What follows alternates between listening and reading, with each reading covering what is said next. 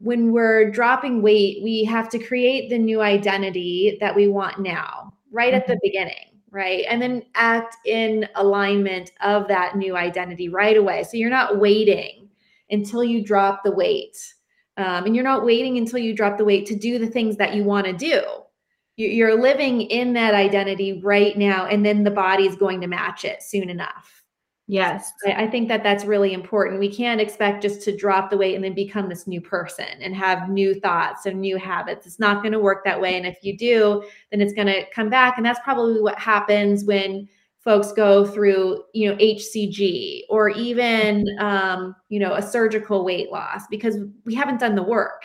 Mm-hmm. You've got to do the work, just like anything else in life. It actually takes work. Mm-hmm. And you've got to do that, because if you just have the outcome of weight loss without the outcome of letting go of all the emotions, everything we talked about, then it's not going to be sustainable. They go hand in hand for sure. Hi, I'm Dr. Morgan Nolte, geriatric physical therapist, weight loss coach, and passionate disease prevention expert. I used to struggle with emotional eating, sugar cravings, and consistency. Then I learned how to lose the mental and physical weight once and for all with a low insulin lifestyle. Each week on the Reshape Your Health podcast, you'll learn simple, actionable, step-by-step strategies to help you do the same. If you're ready to create a body and life you love, you're in the right place. Let's get started.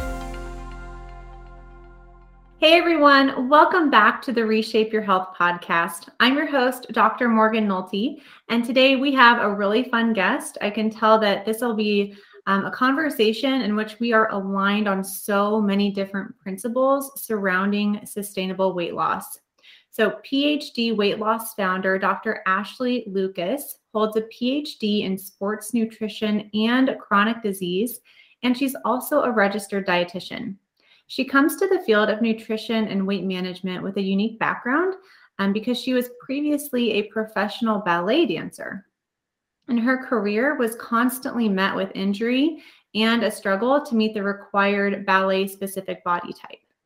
As a result, she retired from her professional dancing career, understood the importance that nutrition played in her own athletic performance, and started along her path to become an expert in the field of nutrition and wellness.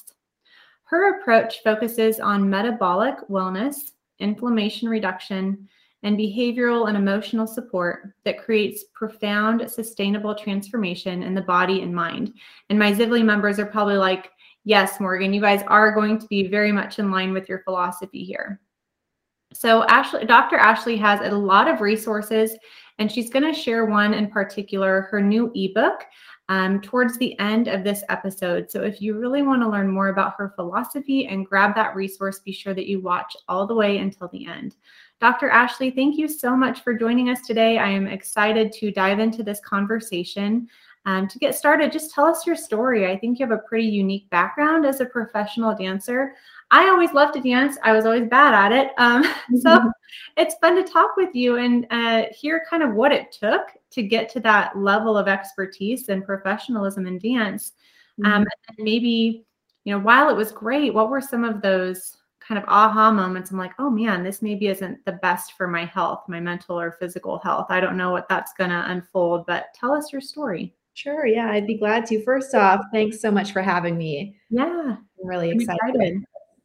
So like you said, I trained a lot in classical ballet, and I spent my youth doing it. My mom put me in ballet when I was 3 years old, and my body didn't physically conform the way that it needed to. I just naturally wasn't very talented. Just like you said, you weren't very good at it. I was right there with you for a really long time.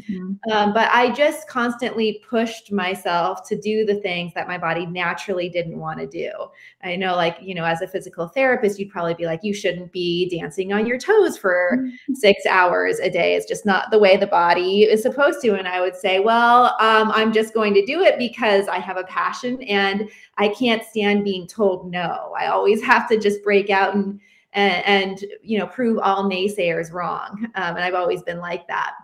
But as a result, I was injured pretty often. I had major stress fractures in my back when I was a teenager. I dieted and restricted my calories because I was always fighting to fit that body, that aesthetic demand that is pretty unique and pretty intense that's placed on us dancers. And despite restricting myself and watching what I was eating, I feared red meat. I counted fat grams like crazy, and my goal was to eat 3 to 5 grams of fat, which now I really believe that if I had known then what I know now about nutrition, my career would have been a lot longer and met with significantly less injury. But it was a good learning lesson for me. So despite all of that, I was told I was fat countless times, but I had a pretty successful professional career. I danced with companies across the country. I performed in probably 500 plus nutcrackers, but I probably had 1 or 2 stress fractures in both of my feet for the majority of them. I was selected to perform in New York City at the height of my dancing career. And, despite finding myself, I expected to find myself up there doing these once in a lifetime performances. Every dancer's dream is to end up in New York City and perform. But I found myself landed in the hospital, and I had no idea what was going on. I thought I was having a heart attack. I thought maybe I had MS, and I was really struggling. And after a whole bunch of different tests, the neurologist came back and said that I was simply underfed and overexercised, and that I just could not continue along the path that I was going on. And so I was flown home alone. I didn't get to perform in one performance. I was so fearful of my health future because I still had no idea what was going on. And I felt like a failure. I felt embarrassed and like I had to step away from this career that was my identity since I was 3, and I was in my mid-20s at the time. So yeah, I was just disappointed in myself. I didn't know what I was going to do. It might not sound like a big deal, but it was a huge deal to me at the time. Mm-hmm. And so that's pretty much the base of my story. And during the time after I had to step away from ballet, I really had to figure out what I wanted to do with my life and who I was. I never sat to think about that. I was always just pushing and pushing to be better and do better. So I decided that I would go into the field of nutrition because I understood how significantly nutrition impacted my own sport performance. And so I went on and I earned my PhD in sports nutrition and chronic disease. And there I studied exactly that. I studied what happens metabolically to our body when we chronically restrict ourselves. I looked at what happens metabolically and how we can create sustainable change versus change that depletes and depresses the metabolism and leads to regain. And then I studied, most importantly, I think, what do we need to do mentally and emotionally to really create sustainable and healthy change? Mm-hmm. And so I really focused on that and went on to teach at the Ohio State University. And there I learned that I'm not a very patient person. And I really have to see dramatic change within individuals to be satisfied with myself. And so I went back to school again and completed my dietetic internship because I wanted to be this true expert in the field of weight management. And I thought that that was the route. I thought that I needed to be a registered dietitian to be able to do that. But there was a really big problem with that. And the problem was that all the information I was fed and taught was all of the same conventional wisdom that I knew did not work for me and led me to failure and injury and still not reaching the body that I needed to reach for my sport. It was still, you need to watch your intake, you need to exercise more. And I was dancing 8 hours a day during my professional career and then would go take a spin class and still didn't have the body fat percentage that I needed to get the roles that I wanted. Wow. So I knew that didn't work. We were told that you need to eat everything in moderation. That didn't work for me. And you need to have more discipline or willpower. And I had all the discipline and willpower in the world, and I still didn't have the outcome that I would expect. So I really took what I learned from my doctoral work, flipped everything upside down that I learned during my dietetic internship and created what we now implement in our company, PhD Weight Loss. And I began by working a lot with athletes, helping them to optimize their performance while achieving the body composition that they need, right? Kind of overcoming the struggle that I constantly had during my athletic career. And so what I found had the significant impact on our athletes had an even more profound impact on those of us struggling with excess weight. And so it just was from that and that work that we created this protocol that is now being implemented in all of our clinics and our nationwide at-home program as well. That's amazing. I want to talk about a little bit more your experience in your registered dietitian training, because I've interviewed other RDs. Myself considered going back to school after getting my doctorate in physical therapy. So as I started researching programs, I kind of learned that what they were teaching was not in line with learning on my own. And so I was like, you know what? I think I'm just going to keep going down my own research rabbit hole into insulin resistance, which is really my kind of thing. And so you said you kind of flipped all of that upside down. And so maybe we can start talking about what did you learn in school, in registered dietitian school, that you kind of flipped upside down? Yeah, I mean, I think that my first question stemmed from when I was learning about the treatment of type 2 diabetes. And it just didn't make sense to me that it is a disease of insulin resistance, like you said, and really carbohydrate intolerance. But we're feeding these people 45 to 60 grams of carbohydrate with every meal that they're eating. And so I remember raising my hand and asking the question, you know, if 60 grams of carbohydrate requires this much insulin, then why wouldn't we just drop the carbohydrate intake down to reduce the amount of insulin, which is an inflammatory hormone that we don't want much of? And the answer was just that it's easier to medicate basically at a consistent load. And it's a more well-balanced meal. And we have to eat grains to be healthy. You have to eat X amount of fruit. I mean, if I ate 6 to 11 servings of grain a day, I know that I would not be at my optimal health. There's just no way. And so I was just very confused as to, it just didn't make sense to me. And so it was just questions like those that led me to authors and research in kind of the lower carbohydrate field. And I'm not, saying that we all need to be keto or eat high protein, very low carb at all. But I am, a huge fan of and see great success when we can learn about our unique carbohydrate tolerance level and eat within that and understand that we're all different and that there's not a one size fits all approach like we're told, and that the my plate wisdom out there just does not work for the majority of us, which I think is seen by or indicated by, the 72% of us who are struggling with obesity and being overweight. Right. Yep. I like to tell people that the My Plate guidelines are kind of developed for someone who's healthy, maybe, but 88% of adults have insulin resistance of some form of another. And the scary part is that those dietary guideline recommendations trickle down into food assistance programs for school, into what's served in like long-term care facilities for older adults. It's really harmful advice. And it's interesting that you got your PhD first and that you did all of this research first, so that when you were getting that information in the RD training, you had that cognitive dissonance. I'm like, what? I am confused. That is not kind of what I've learned. And that's not what I'm learning on my own.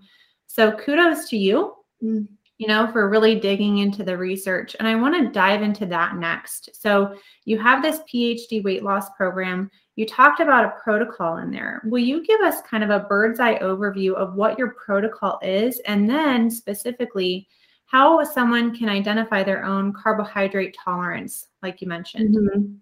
Yeah. So, I mean, for us, there's two parts to our protocol. And one is understanding how visceral fat and our fat cells actually work in the body. So a lot of us who are dropping weight, we just choose an ambiguous number of weight to drop. let's say we say, okay, I need to drop 30 pounds. It just comes out of the blue. We don't know how we came up with that number. Or maybe there was once in a time in our life where we were 30 pounds less and it felt pretty darn good. We're like, that's good. But that's really not how it works. So what we found is that the visceral fat, which is the belly fat, the deep belly fat, the fat that you can't pinch or sculpt away or freeze away, melt away. It's the fat that fills up the organ. So I always explain this visceral fat. It looks like the fat in a Kobe beef steak or in a ribeye steak. You know, that marbling, that white stuff and the white thick stuff around it. That's why sometimes we'll have clients who go to a plastic surgeon wanting to get liposuction, and they send folks to us first because they can't suck out that visceral fat. They can't do that. So if you carry a lot of fat in the belly, it's not likely that it's the subcutaneous stuff that you can play around with. The visceral fat is what causes damage. And, you know, we're seeing that really high in COVID with COVID-19, which is really interesting. So I'll get back to that, but remind me if I'll write it down. Yes. Okay. COVID-19 visceral fat. Yeah. So this visceral fat, what happens in our lives is we have these triggers that change the way that we tolerate our food. So a trigger could be, for women, I often see it being pregnancy. Maybe if it wasn't the first or second pregnancy, maybe it was the third. And what I mean by a trigger is where you continue to eat the same way you did in the past, but now it results in weight gain instead. A trigger is where you say, what the heck is going on? I'm eating the same stuff, but I'm putting on all this weight and it's going pretty much all in the belly.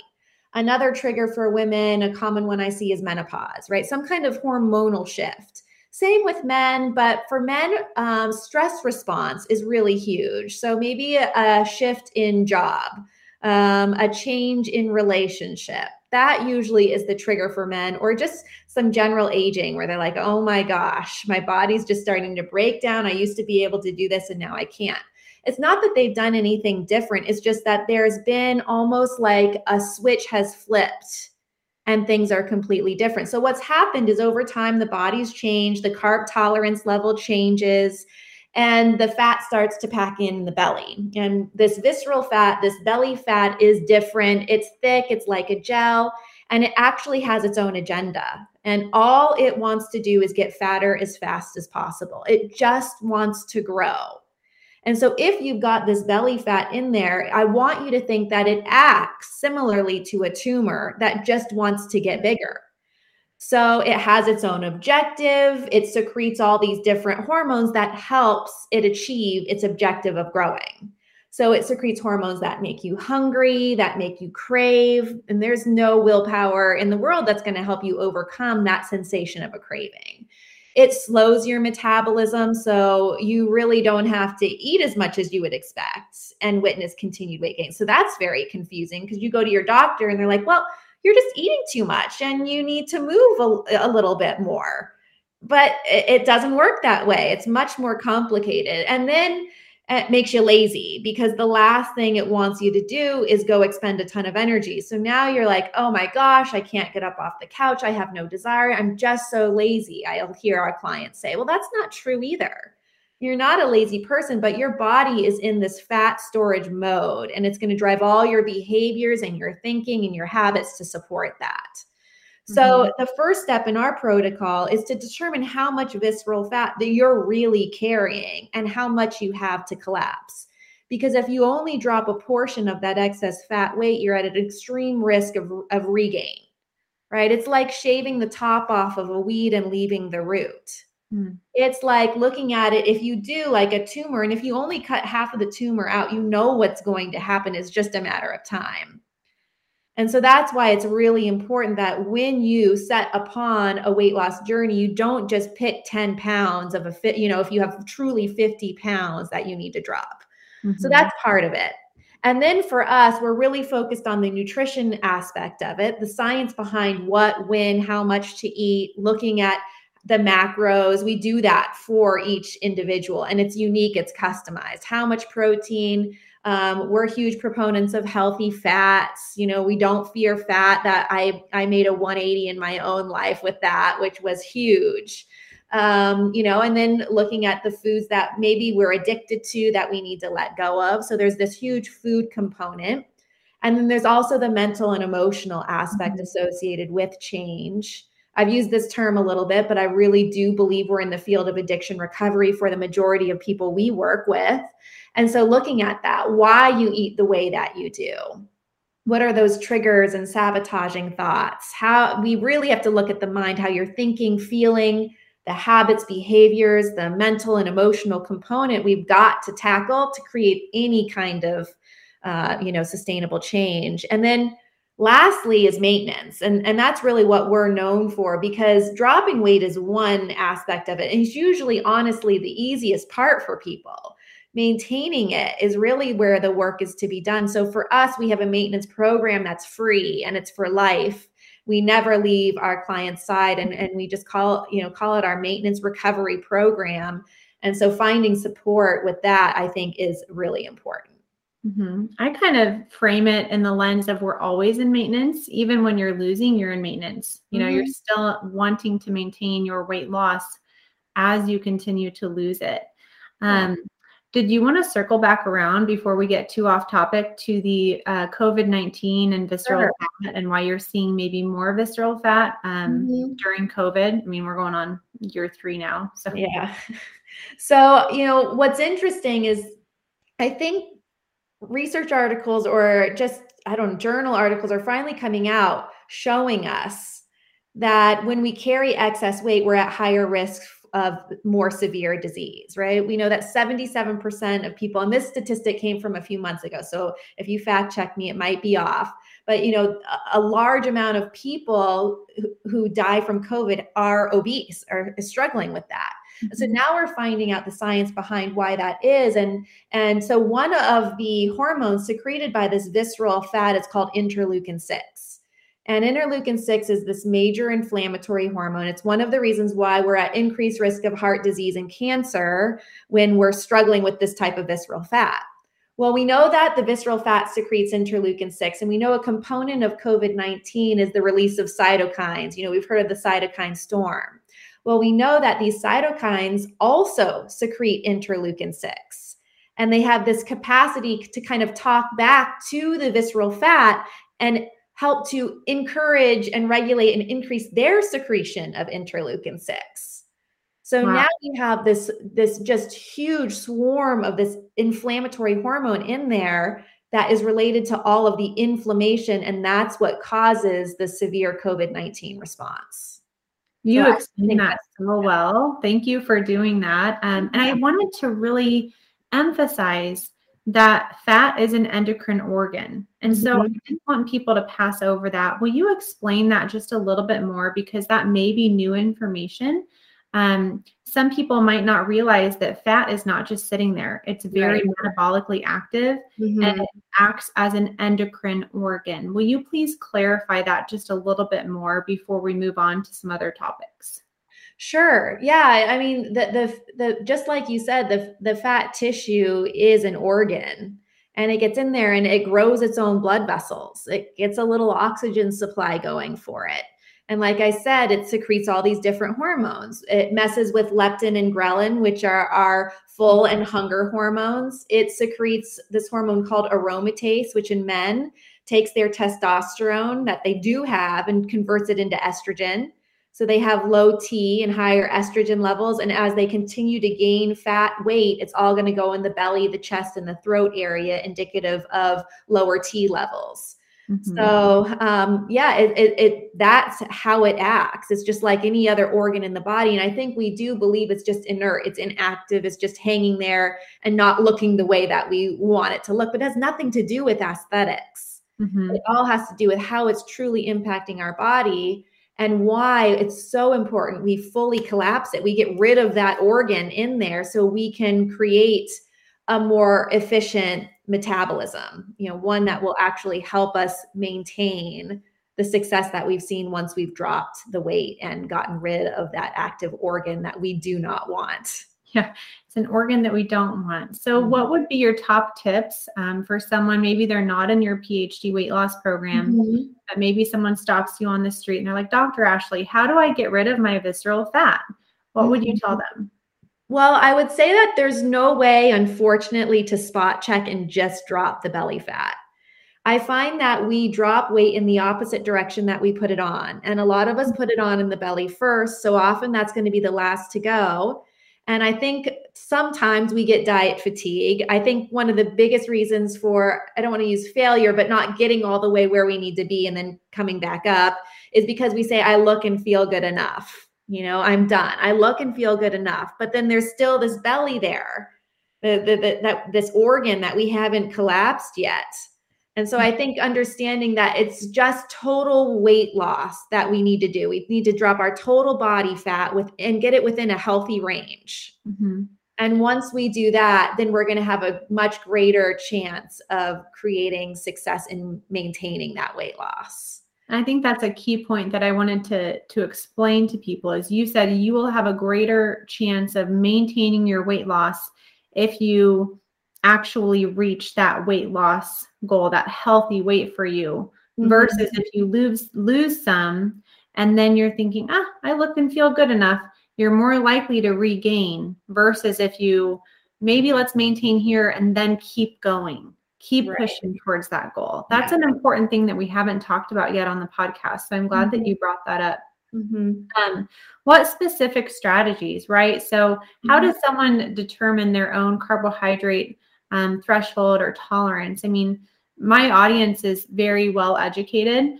I've had so many low carb experts on the show. And we know that many of them even know kind of the physiology behind fat storage and how visceral fat is created. But I wanted to go a level deeper because we haven't talked about carbohydrate thresholds before. And why I maybe can tolerate more carbohydrates than someone, even myself, 20 years from now. Why is that? How do you determine that? Yeah, so we just do it by trial and error. We know that the majority of our clients are going to feel pretty good within a certain allotment. And so for us, maybe 50 to 80 grams of total carbs a day is where we start playing with it. And we just use symptoms, how they're feeling. If they have hunger and cravings, then we haven't dropped them underneath their threshold yet. If their weight loss is really slow, or if they're not dropping weight, then we haven't dropped them within their threshold. And so we just really use hunger, cravings, weight loss speed to help us determine, and how they're feeling, their energy level, how their sleep is. All of those are really good indicators for us as to if we found their threshold or not. And we want to get underneath the threshold during the weight loss phase. But then we use fats to keep everybody full, and so that we're not restricting calories. I don't even know if you were to ask me how many calories are your clients eating, I would have no idea. I don't even care. You just really track the total carbs. Yep. Make sure that the carbs are right where they need to be, under their threshold. And then making sure that there's enough protein there to support muscle mass. So we're just dropping body fat.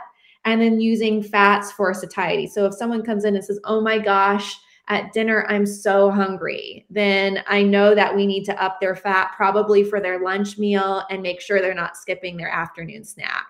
Okay. So I was going to ask, how many meals do you recommend a day for your clients, or is it individualized? It's different for each person, but I can tell you that everybody has a mid-afternoon snack.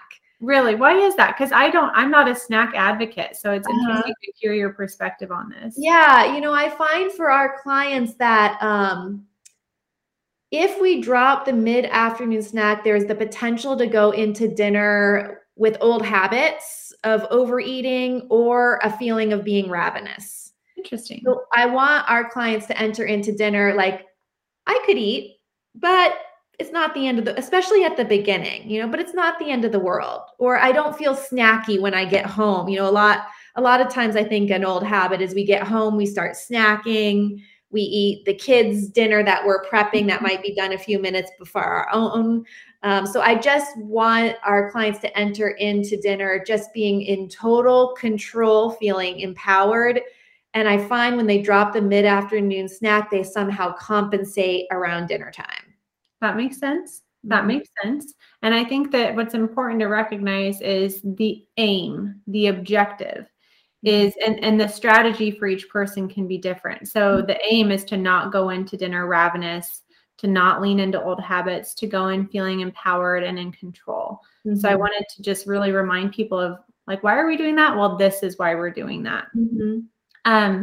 So the next question that I had for you, just to clarify, you said 50 to 80 grams of total carbs. So do you track total carbs or net carbs, or what's your thoughts there? We just track total carbs. Okay. So you don't subtract the fiber. No. Keep it a little bit simpler for your people. Yes. That's kind of why. Yep. I like that. Mm-hmm. I like that. And then I always like asking people, what protein recommendation do you have for your clients?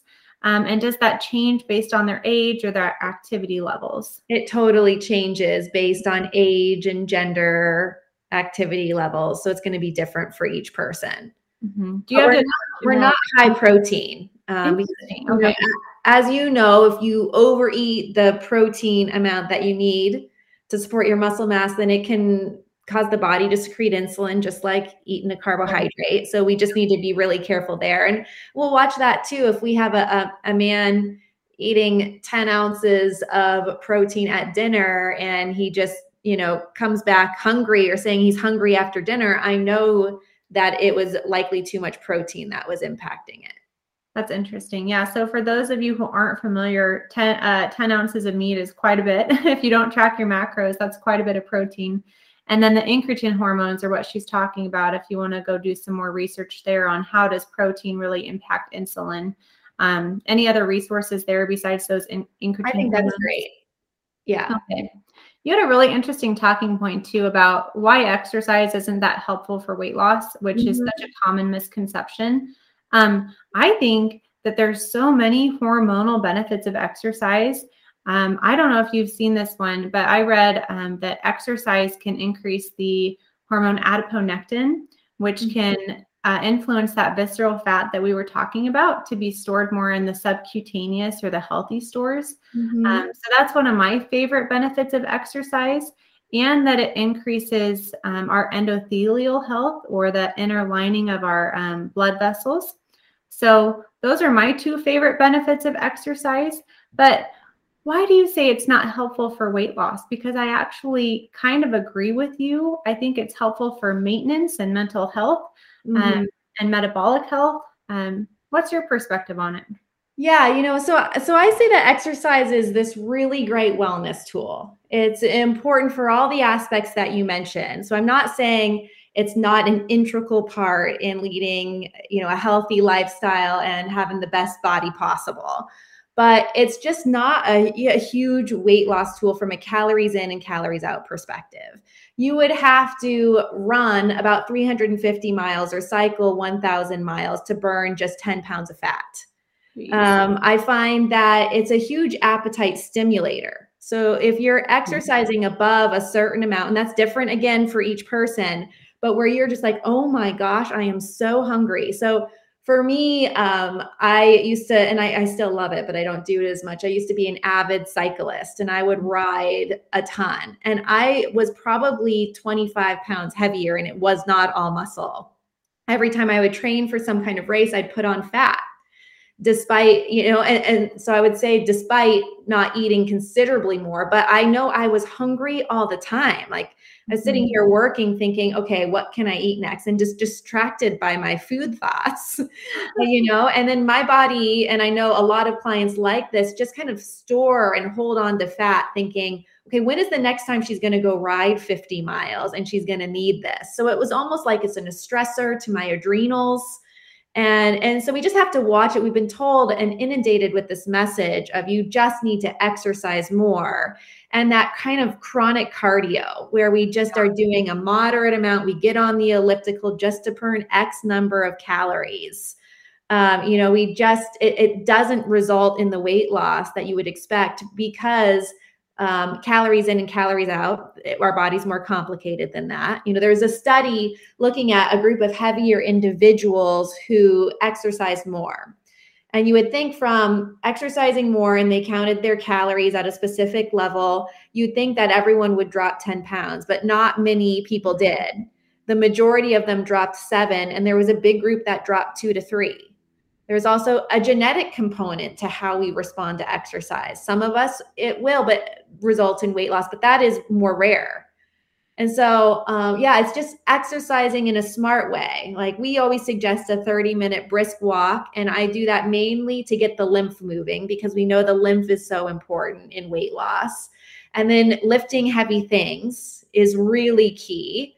Whatever it is, your body or a bag of dog food, it doesn't matter, but we've got to lift something heavy. And then I'm more of a proponent of, high intensity interval training or something where there's function to it, right? We want to increase mitochondria and where we're burning fat rather than just, again, like I used to do, go ride my bike for 50 miles and then be upset when my weight kept going up. Right. And there are different hormonal effects of different types of exercise. So there's a reason that high intensity interval training, the brisk walking, and the resistance training leads to better weight loss and maintenance compared to the chronic cardio. Mm-hmm. There are hormonal responses to those kinds of exercise, like the level of growth hormone, for example, that's released during the high intensity interval training, compared to the chronic cardio. It's really interesting when you study the hormonal impact of different forms of exercise. And you said something I have to ask you to dive deeper into, and that's because we haven't yet, the lymph system, the lymphatic system. Mm-hmm. I have not covered that on the podcast yet. So I would love for you to give us an overview of what you mean when you say the lymph system is very important in weight loss. Yeah. So the lymph system is in charge of recycling waste. It's in charge of immunity. It has impact on our metabolic speed. And when we carry a lot of visceral fat, our lymph can't flow as efficiently as it should. And our lymph only moves, it doesn't have a pump through it unless we're moving through muscular contraction.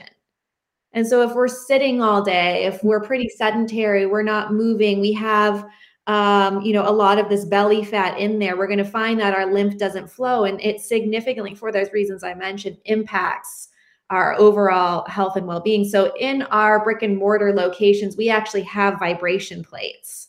Yeah. And they're plates, that they vibrate at a specific frequency that help to push the lymph through the body.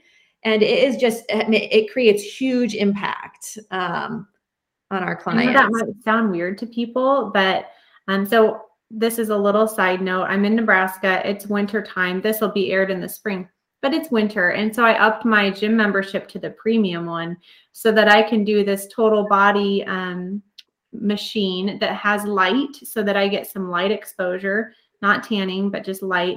And then you stand on a vibratory plate. Oh, cool. Yeah. So at the same time, I'm getting some light exposure and I'm getting some vibration. And I didn't even think about that lymph benefit until you said that. And I'm like, oh, great. I'm getting even more benefit from that than I thought. That's right. Yes, that's great. So to me, it's just kind of like 15 minutes of kind of standing and doing nothing, but you're still getting a benefit from it. For me, it's a stress management thing. So thank you for explaining that lymph connection related to weight loss. I also wanted to know, you had another good talking point about like, where does our hunger come from? Like why do we have cravings? I think this is probably multifactorial. But what's your answer?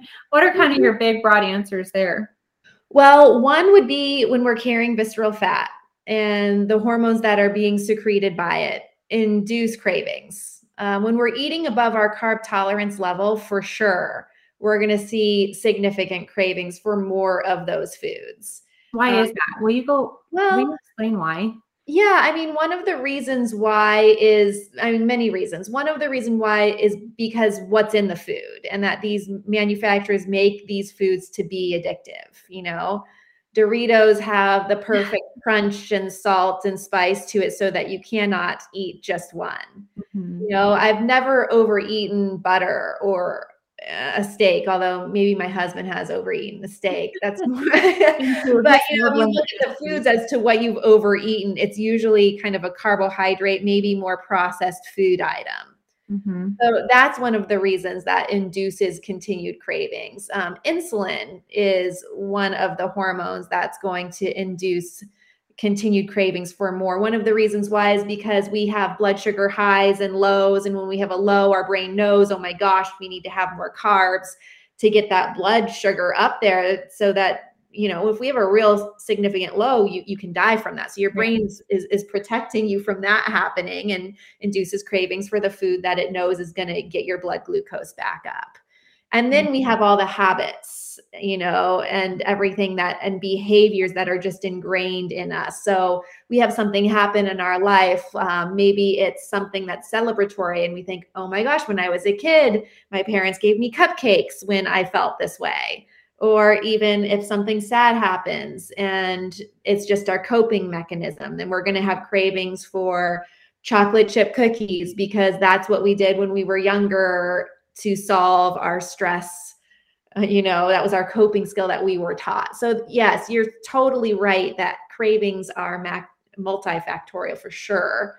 But getting and eating within your carb tolerance level is the first step to liberation from these cravings. And then after that, everything quiets a little bit and you can actually hear what your body is saying. You can hear when it's really hungry.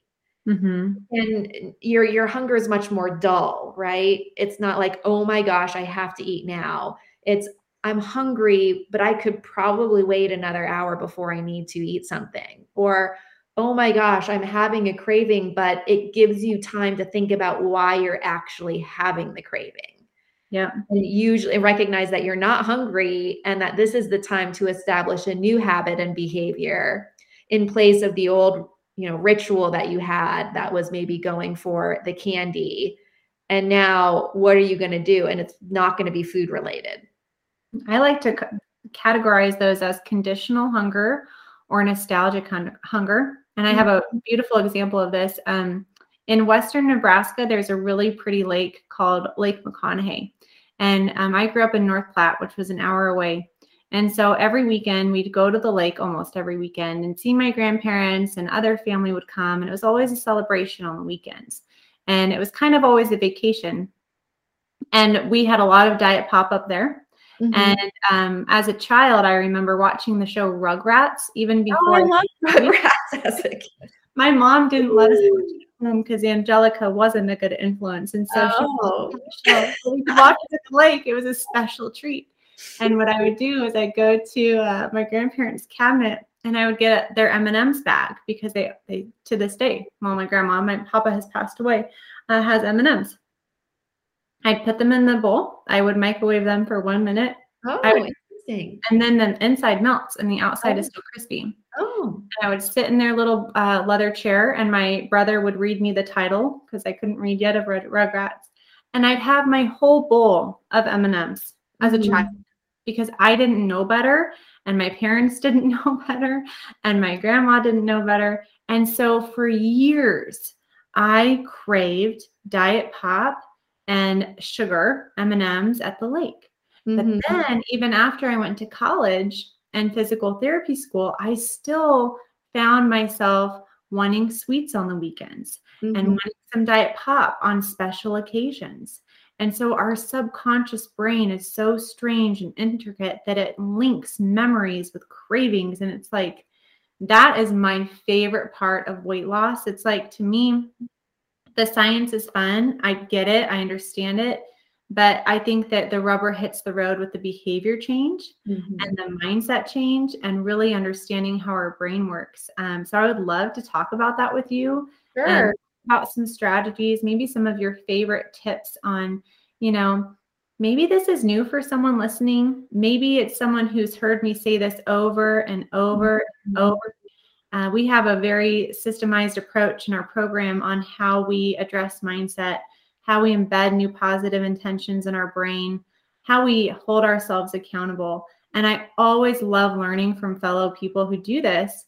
What's your approach? What's worked for you and your clients? So help us learn even more about this topic, which is just my favorite. Sure. Yeah. So for us, we have many dimensions toward creating behavior change as well. We have audio sessions that our clients are encouraged to participate in often. And they utilize binaural beats and help to retrain the neural pathway in the brain to get us to start thinking in a different way. So it does really require a mindset shift.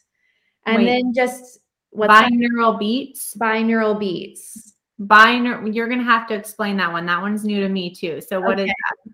Yeah, if you look it up online, it's just a certain frequency and tone of a beat that's in the background. And if you've done any meditation, I bet that there's binaural beats in the background. Okay. And it just works. And this is not my deep level of expertise, but it works to shift the brain into a new direction. So there are usually, for the majority of our audios, there's 2 different voices. There's binaural beats. So the deal is that you want to go into these completely relaxed with an open mind and just let the rhythm and the beats and the messages flow in. And it impacts the subconscious on a deeper level so that the next time you go into, let's say, a celebration, you're going to see this stop sign when you get to the buffet table or whatever table there is. And you're going to hear messages from these audios that tell you, you don't want to eat that. That's not going to serve you well. This is an old habit, an old behavior, and it's time to let it go. Mm-hmm. So those are really helpful. And then we have one-on-one coaching where we focus on the sabotaging thoughts or the triggers or the old habits and how to reframe them and establish new ones in their place. So just, I really believe that losing weight is a process of letting go. It's letting go of the excess fat weight that's just holding us back and letting go of all the emotions that are tied to it. And so I find that if we don't let go of the emotions and the stories and we drop the weight, that weight loss isn't going to be sustainable. We have to change our story and we have to drop the weight simultaneously. And it's okay if one goes faster than the other. The trajectory doesn't have to be equal, but in the end, we have to achieve a new story, new behaviors, a really strong motivational why to meet up with the weight that we're also letting go of. Oh my gosh. I smiled because I was like, oh, that's the title of this episode. Losing weight is the process of letting go with Dr. Ashley. I like that. I love that too. And I think that probably resonates a lot with people, but I think it's also important that we recognize, okay, I don't know. I don't remember the analogy. It's a spiritual analogy where, okay, let's say I can't remember what it's from, but pretend like you're a little girl and you have these fake pearls, right? And these are your favorite pearls ever, and you're just clutching onto them, and they're kind of like your comfort. And in order to receive a real strand of pearls, you have to let go of the fake ones. And so while we're talking about letting go and what all of that entails, when you let go of these limiting thoughts, of these unhealthy habits, of the weight that, from a no body shaming standpoint at all, it's simply unhealthy. So when you let go of all of that, what do you get to receive? And I think I love talking about that with my members too, and really helping them future pace their thoughts for, oh, what will I receive? How will I feel when I'm X amount of weight? And really encouraging them to start thinking that way now. I think this is interesting. You'll probably have something to say about this. I think a lot of people want to lose weight because of the feelings that they attribute to the weight loss that they assume that they will get. Like when they lose weight, then I'll feel this way. And don't you agree that that's not necessarily true? Like if they don't lose the mental weight as they lose the physical weight, it's more likely that the physical weight will come back on, don't you think? Yes, completely. Yeah. I don't know. I just think, did you have anything else to say about that? Because I like the topic. It's along the same lines, but I always suggest that when we're dropping weight, we have to create the new identity that we want now, right at the beginning, right? And then act in alignment of that new identity right away. So you're not waiting until you drop the weight. And you're not waiting until you drop the weight to do the things that you want to do. You're living in that identity right now, and then the body is going to match it soon enough. Yes. I think that that's really important. We can't expect just to drop the weight and then become this new person and have new thoughts and new habits. It's not going to work that way. And if you do, then it's going to come back. And that's probably what happens when folks go through, HCG or even, a surgical weight loss, because we haven't done the work. Mm-hmm. You've got to do the work, just like anything else in life. It actually takes work. Mm-hmm. And you've got to do that, because if you just have the outcome of weight loss without the outcome of letting go of all the emotions, everything we talked about, then it's not going to be sustainable. They go hand in hand for sure. I just love that you said that. And right now, what is it, January, when we're recording, I'm working on a mindset training that kind of goes into a little bit more of the science behind all of this. Mm-hmm. So people who are listening live, what Dr. Ashley just talked about was like, create your identity first. That is part of that mindset training that will be available. I'll put a link to it below.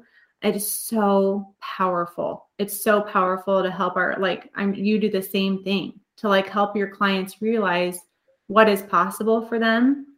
And sometimes we have to believe in them before they believe in themselves. I believe that. But it will catch up. And I know that you have a really good resource that you wanted to share with people too. Sure. About the ebook and what's inside and how they can. Right. So on our website, which is myphdweightloss.com, I have a free ebook right now. And you can download it when you visit the website. And it's called The Ultimate Weight Loss Secrets. And I just included a lot of information on the topic of visceral fat. And I provided some lifestyle strategies that are super simple that create really profound changes within the body. And so that's my hope. And I've had many folks say that it is helpful. And even if you just gain a few tips, I hope that it helps you to create sustainable change, because that's what I think all of this is about. It's not just about dropping weight, but it's just about feeling healthy and being able to live a life where, you just don't feel held back from a health perspective. You can do whatever the heck you want and feel good doing it. I think that's what it's all about, having energy. That is what it's all about. And all of my members who have created their definite purpose, which is what we call our why. It's a pretty robust why. They're like, amen, Dr. Ashley. That is what it's all about. So will you repeat that website just one more time? And then we will be sure to link up all of your resources in the show notes for this episode. Great. It's myphdweightloss.com. Okay. Thank you so much for this conversation. I knew it would be really fun. I knew that I feel like there's a few people out there that understand the mindset behind weight loss and habit change. And you can read a book that tells you how to lose weight, but if you're not in a program that's coaching you through, a lot of people tell you what to do. That's not enough. You have to learn how to do it consistently. And so I was happy to find another practitioner that's coaching their members in that way. So thank you for your time, and thank you for your expertise today. Thank you so much for having me. It was great. I learned a lot as well. Thank you. We'll talk soon. Great. Thank you. Bye. Thanks for listening to the Reshape Your Health podcast today. If you enjoyed this episode, be sure to subscribe, leave a rating and review, and don't forget to tell a friend. To learn more and connect online, check out the links in the show notes.